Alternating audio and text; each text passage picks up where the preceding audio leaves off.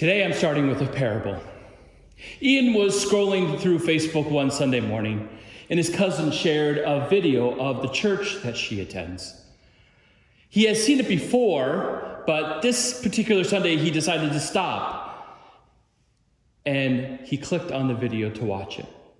He heard the musicians sing Amazing Grace, and before he knew it, tears were flowing down his cheeks. He continued to watch the service. He listened to the sermon, he prayed the prayers, and he sat there looking at the screen long past the end of the service, not really knowing what to do next. Then Ian gathered his thoughts and he sent a message to his cousin and thanked her for sharing the video. He told her that the video was really powerful and it touched him in ways that he couldn't really explain. He talked about having a hard time in 2020. And after some conversation, Ian's cousin encouraged him to talk with her pastor, Pastor Emmett. So he did. Ian sent Pastor Emmett a message and said, "My name is Ian, and my cousin is a member of your church. This morning she shared your service. And I have seen it before, but today I decided to stop scrolling and watch your service. It was exactly what I needed to experience today. Thank you." Pastor Emmett replied, "Ian, so good to hear from you. I am thankful for you and thankful that you took the time to watch our service. Tell me more about what you needed to experience today." Ian said, "I don't even know where to start. So much has happened this year. I lost my job because of COVID. I haven't been able to get hired again. I was in contact with a friend of mine who tested positive for COVID. Thankfully, later on that week when I had my test, I tested negative, and I had to quarantine for 14 days, which really wasn't so bad. But I missed my friends. I wasn't really hanging out with them anyway, so it wasn't that big of a deal. But my friend who got COVID, 1 month later, he died because of it. I was so sad. I didn't know what to do. But because of his death, I started to take my hurt and anger out on other people. Pastor Emmett, I ruined a lot of relationships. I hit rock bottom.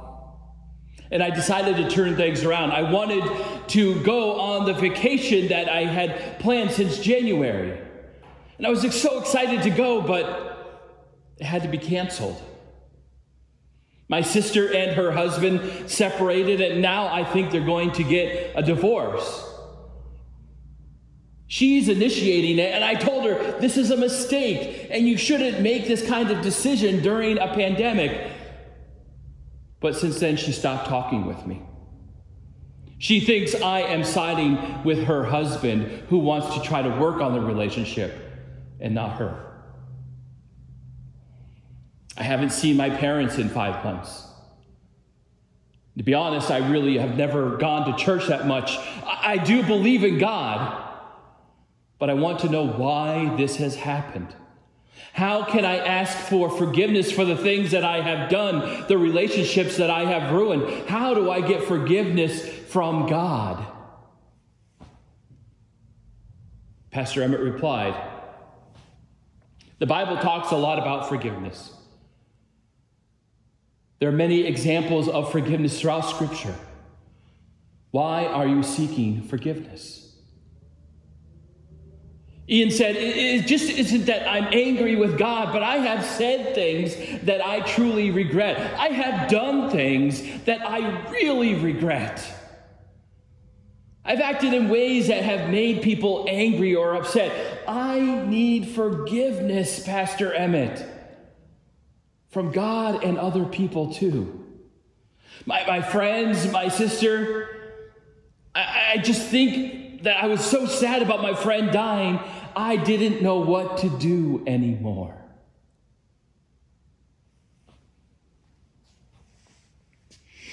Have you ever felt like Ian?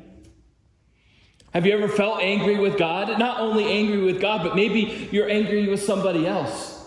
Or maybe you're angry at yourself. We try to do the right thing.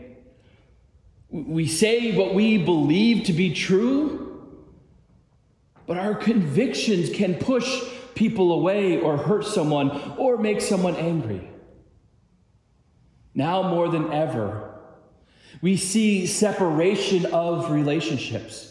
And we walk that fine line, right? When we scroll through social media, or maybe we have seen someone and we start to have a conversation with them, and we talk about our beliefs, things that we think are true, and they may hurt someone. God in Christ has told us to love our neighbor, to stand up for those who are oppressed, to go and tell the world about God's love for everyone. And not everyone is ready to hear that message. Sometimes we meet resistance and we walk that fine line of encouraging people to do the right thing versus upsetting people because they disagree with us.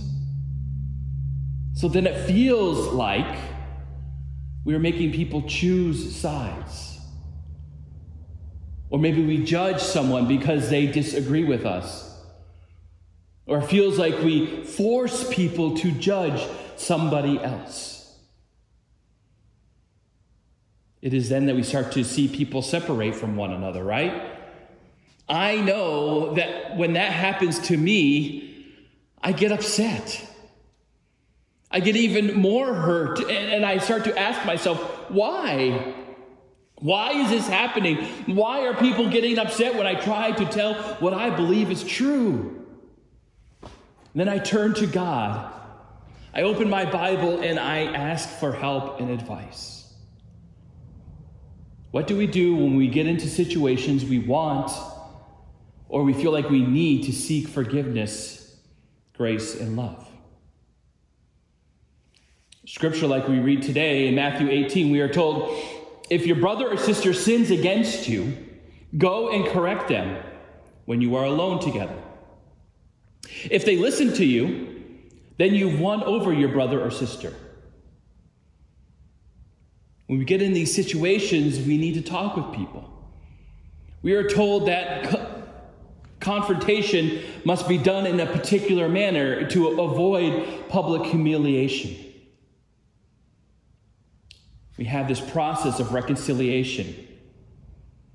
The involvement of others is important in that. To confront someone, to talk about the issues at hand. In Scripture, the ultimate goal is to continue to be in relationship with that person. And in order to get the full understanding of this text and who it is aimed at, we need to go back to the beginning of chapter 18. So we get to this place of confrontation in the middle of chapter 18, towards the end, actually.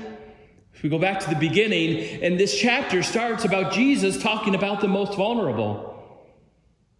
Matthew 18 begins to recount Jesus placing a child in the midst of his disciples who are arguing about who is the greatest.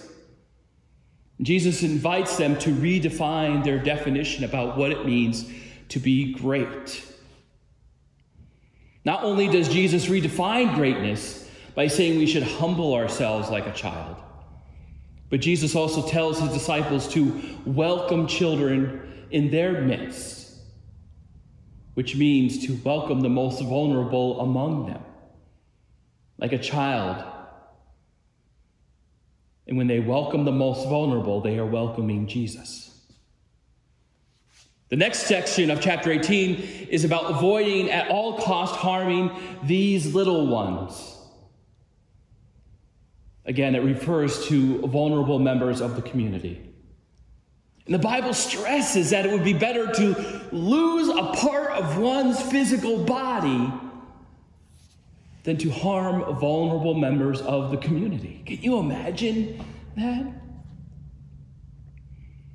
So what do we say or post or do or comment? Because it has an effect on people around us, either in a positive way or a negative way. So when we as a community of faith say, you are not welcome here because of your sexuality, or you are not welcome here because of the color of your skin, or you are not welcome here because you identify with a particular gender, or you are not welcome here because you are a Democrat, or you are not welcome here because you are a Republican. If we say that, we are excluding people from our community. And what Jesus stresses so much in the Bible is that we are to bring people together, everyone. Because when one person goes astray, like one of the sheep in this chapter, what does the shepherd do? He leaves the 99 behind and goes to find that one who's gone astray. And our hope is that the one who's gone astray will continue to engage in conversation, to listen, to talk, to return, to forgive. Right after the reading that we have today, there's another reading where Peter asks Jesus about forgiveness and how often should we forgive one another. Peter says 7 times? What's Jesus' answer? Not 7 times, 77 times. Because when God is at work in our lives, nothing is impossible. Jesus promises us that when we come together as a community to address our differences, to fix our disputes, to seek and end the conflict in our lives, to repair relationships, that Jesus is there within those relationships, within those conversations. Jesus promises us that we are not alone, and that's why we don't give up. Now, as we look ahead and begin to gather in person as a community of faith, as Prince of Peace Lutheran Church, we can ask ourselves, what type of community, a Christian community, do we want to be? As we regather as Prince of Peace Lutheran Church, as we live out our calling as God's people care,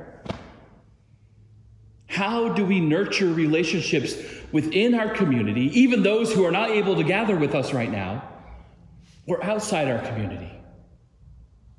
How are we as a congregation going the extra mile for one another, but also going the extra mile for the most vulnerable in our community, the sheep that go astray? What would that look like for our church? Now, maybe it's finding ways to be more humble, like a child, recognizing that we are more likely to find Jesus in acts of humility than to be assertive in our beliefs. Maybe it's asking in everything that we do as a church, does this event, does this worship service, does this ministry, does this action build up Christ and encourage relationships? Or is it tearing down? As we reach out to engage or to advocate, to care for the most vulnerable among us, we are also looking for those who have gone astray, knowing that Jesus is with us. Jesus is with those who have gone astray. Jesus is calling us to find those people and to bring them back into our community. The work that we are doing is good, both online and now, starting next week, in person. Thank you for building up your work in your relationships and caring for others and connecting with our community. This is important work that we are doing.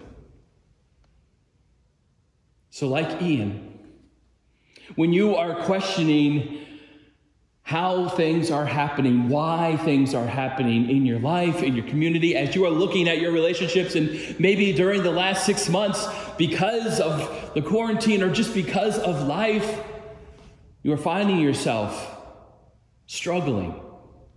You are finding yourself asking, how am I going to seek forgiveness? How am I going to give forgiveness? How am I going to ask God to forgive me?